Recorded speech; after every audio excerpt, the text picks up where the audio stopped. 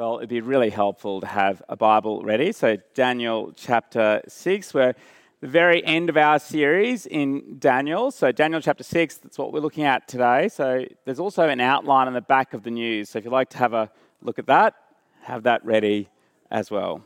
Let's pray.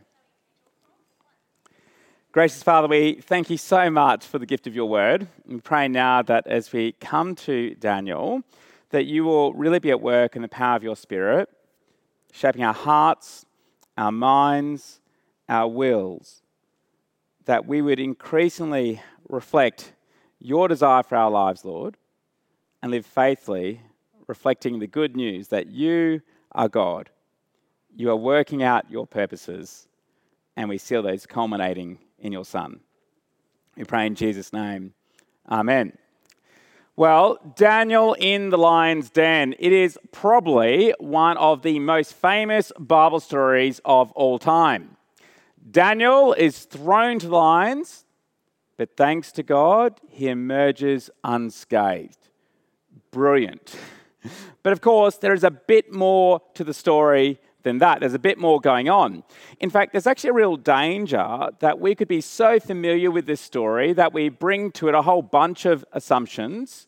We might even treat it like a standalone case study of what it looks like to stand firm in the face of trouble, that we can actually miss the full weight of what is being shown to us about God working out his purposes and inviting us to trust in his plans.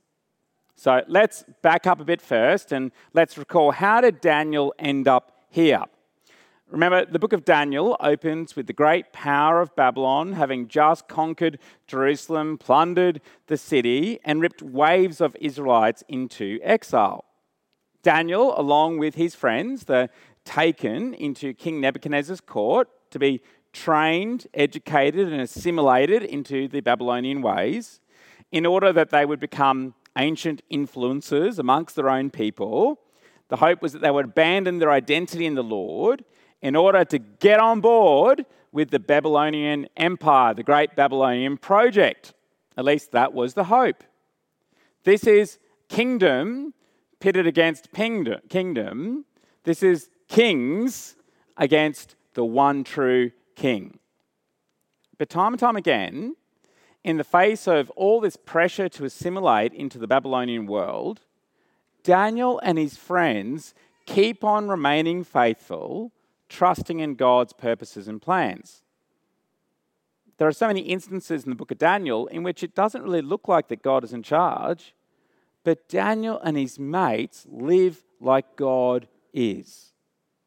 And so by the time we get to the lion's den, Daniel has been there in Babylon for over 60 years. He's resisted taking food from the king's table. His mates have refused to bow down to a giant idol. He's interpreted dreams by God's strength. Even when doing so could have meant his head was on the chopping block. So they're the big headline events over the past 60 years in which the faithfulness of Daniel and his mates has been on display. But keep in mind that there has also been all of the decades in between when Daniel and his friends have kept on being faithful in the ordinary times. I think in some ways what is really most extraordinary about the book of Daniel is not necessarily the big, giant, extraordinary moments, but the faithfulness in the ordinary everyday that have not caused a stumbling block for the moments when it counted.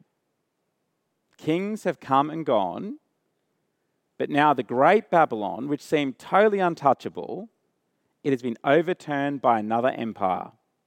Belshazzar has gone, King Darius the Mede has arrived.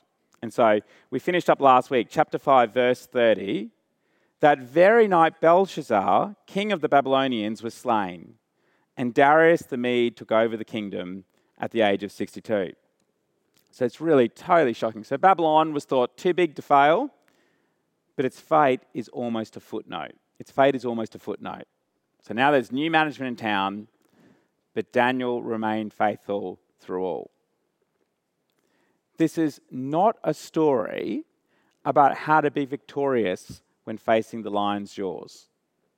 But in confidence that as God is God and He's working out His purposes, what does it look like to be faithful wherever God has placed us?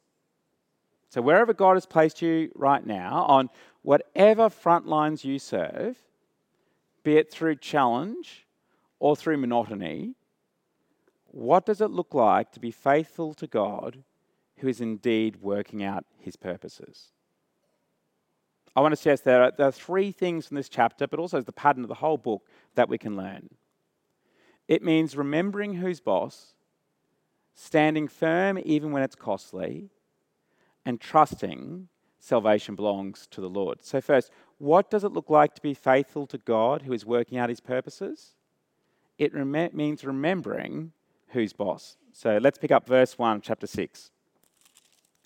It pleased Darius to appoint 120 satraps to rule throughout the kingdom, with 3 administrators over them, one of whom was Daniel.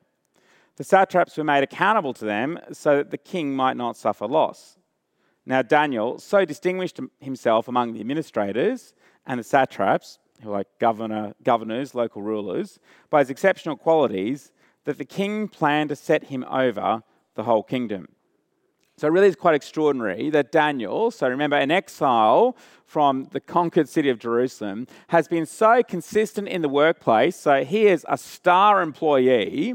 He has served so well for more than half a century. Can you remember serving in a workplace for over half a century? There are a few people in the community of Sabbats who have done that, but have served so well for more than half a century that kings keep on entrusting him and his friends with significant, if not the highest, of responsibilities.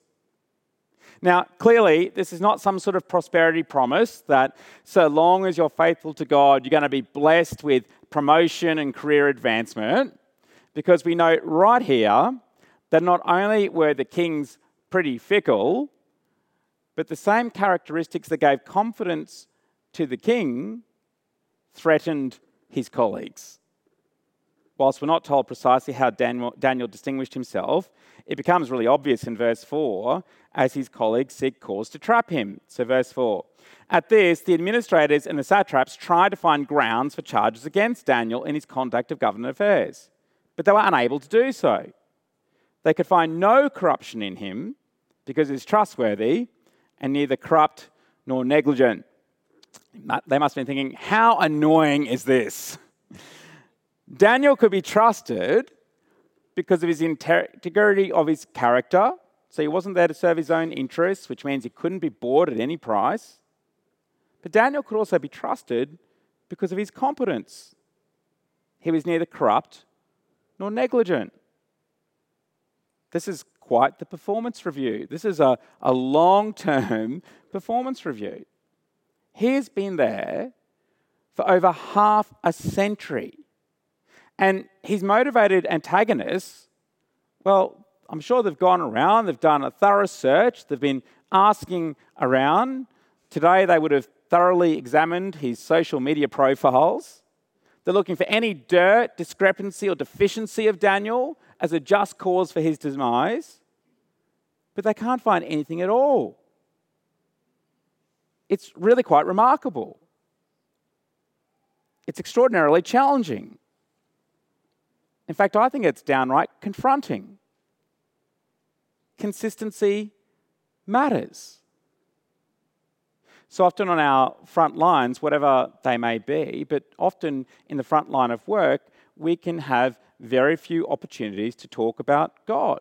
Now, of course, we should talk up whenever we have that opportunity, but actually in some workplaces, you might even be restricted from sharing anything verbally about your faith. Yet we see right here, there is something in the consistency of witness in the way that Daniel lived, which can be powerful. I mean, this is the ultimate toxic workplace. Daniel could have not only compromised his conduct to keep safe, but he would have been rewarded for doing so. There are many instances in workplaces and all sorts of front lines in which certain things which are wrong, so you might think in some workplaces petty theft or treating employees really poorly, well, there are many things that would not only be culturally acceptable in those settings, but actually many people around you would prefer you to do it. Otherwise, you're indirectly challenging their behaviour. The administrators and the satraps likely didn't want Daniel in charge because it's going to put a real dampener on their conduct. I remember a friend once who was very senior in their area. They made an ethical mistake that many would have actually just turned a blind eye to in their workplace. But feeling so convicted by the error, they not only set things right privately, but they admitted it publicly to everyone in their division. Now, I'm sure some aghast would have thought, don't do that. You're setting a terrible precedent. Others encouraged would have thought, this is a person who I can trust. This is a person who actually is serious about what they say they believe. Daniel was trustworthy, neither corrupt nor negligent. What could fuel Daniel with that sort of resolve, even when it was costly? Well, it's clear. He had a phenomenal clarity of who he was really serving, of who was his ultimate boss. That King Nebuchadnezzar or King Darius may have been his line managers for a moment, but the Lord God was actually his ultimate and permanent boss. Every time Daniel needed help, his go-to was God. Every time Daniel was put on the line, he sought to glorify God alone. Verse 5. Finally, these men said, we will never find any basis for charges against this man Daniel unless it has something to do with the law of his God. They thought his weakness was actually the strength of his faith. They had to engineer a situation in which Daniel's loyalty to God would be exposed as greater than his loyalty to the king. Now, clearly this wasn't a secret, this wasn't hidden, because they could absolutely rely on his faithfulness. They couldn't get him because Daniel was lacking in character or competence. They couldn't get him because he was some sort of, obnoxious religious zealot in the workplace. The only angle was that Daniel knew who his ultimate boss was. Last week, I was so greatly encouraged to take part in one of our members dedicating their new business to God. We prayed that the person would go to God for help and that through the business that God alone would be glorified. And what amazed me was that when the owner made a response to all that had been read, preached and prayed, they invited all those present that if they were good friends, that they would hold him accountable to the promises, that this venture wouldn't be about money or career or kudos, but that in all and through all, it would be for God and for his purposes. Remember, whatever front lines you go to this week, your ultimate boss is not the one in the director's chair, but the one who's enthroned in glory. Second, what does it look like to be faithful to God who is working out his purposes? It means standing firm even when it's costly. Verse 6. So these administrators and satraps went as a group to the king and said, "May King Darius live forever." The royal administrators, prefects, satraps, advisors, and governors have all agreed that the king should issue an edict and enforce the decree that anyone who prays to any god or human being during the next 30 days, except to you, your majesty, shall be thrown into the lion's den. So the critical moment couldn't be any clearer. The administrators and the satraps are thinking, Eureka, we've finally got Daniel. We can trap him with the one loyalty that we know that he won't compromise. That God, not the king, is God. They're of course being incredibly deceptive. They don't say that this is actually in fact just directed to one person, but appealing to the pride of the king, they're hoping that he will be blind to the obvious.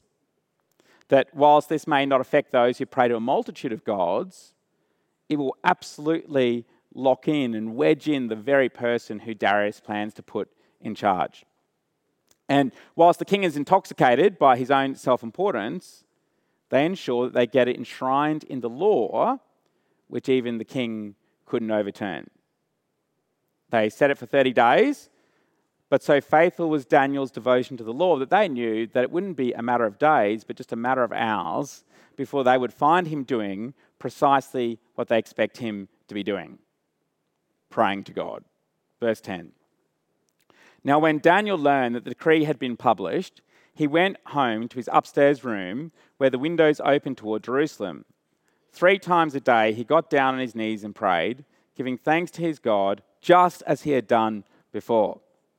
So Daniel stands firm in this critical moment, not by proudly beating his chest. He doesn't rock up to the king and demand his rights, but he stands firm by getting on his knees and praying.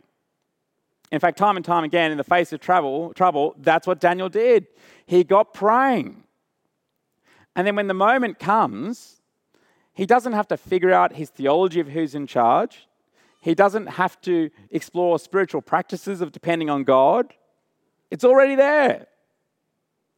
Daniel knew that this wasn't just 30 days of inconvenience, but it was a moment in which his loyalty was being tested, and trusting that God is God who is working out his purposes, he prays plain sightly, not to show off or stomp his feet in protest, but because he is doing what he's always done. As one commentator puts it, his consistency assisted courage, his discipline fed faithfulness.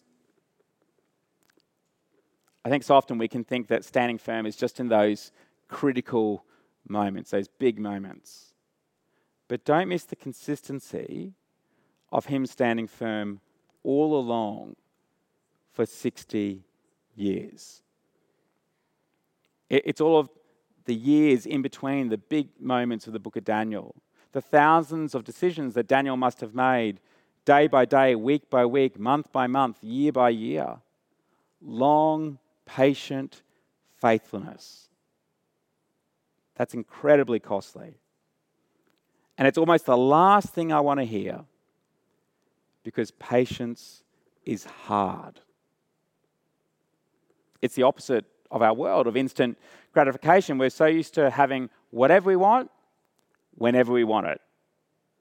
Did you know that if a website takes more than 3 seconds to load, 50% of people give up and go somewhere else? 3 seconds. Daniel was there for over 60 years. See, the Christian story of resilient disciples standing firm is not just the big headline critical moments, which may or may not happen for you, but the everyday, continual ways in which we stand firm in the Lord. Saying yes to Jesus in the ordinary, saying yes to Jesus in the extraordinary. Might it be costly like it was for Daniel? Of course. We shouldn't be surprised by that.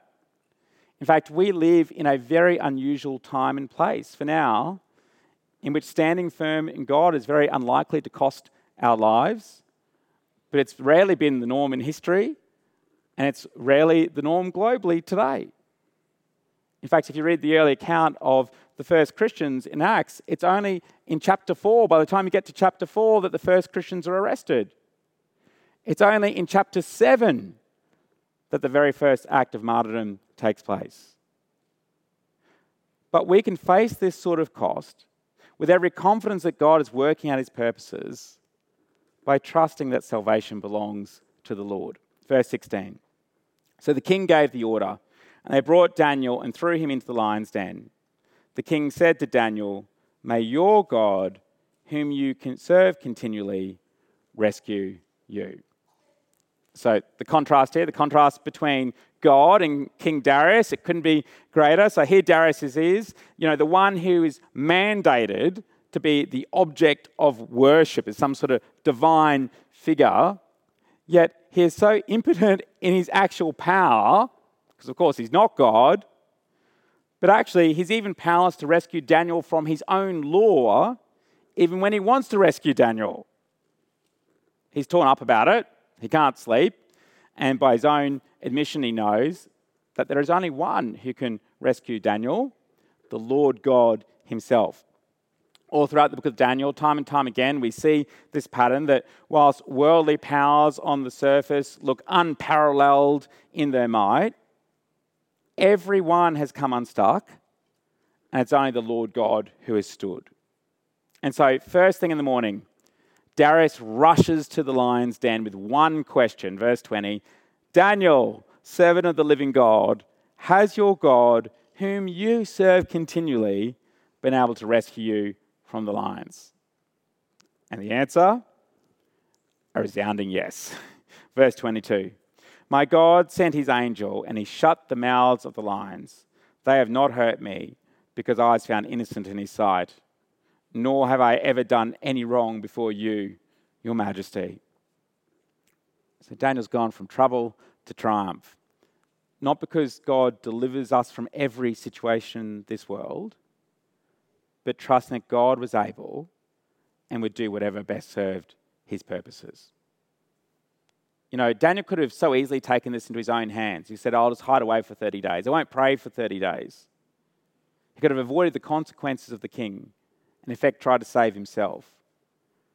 But he knew where his ultimate salvation came from. Daniel was saved not because the king found him blameless, but because he knew that salvation belongs to the Lord alone.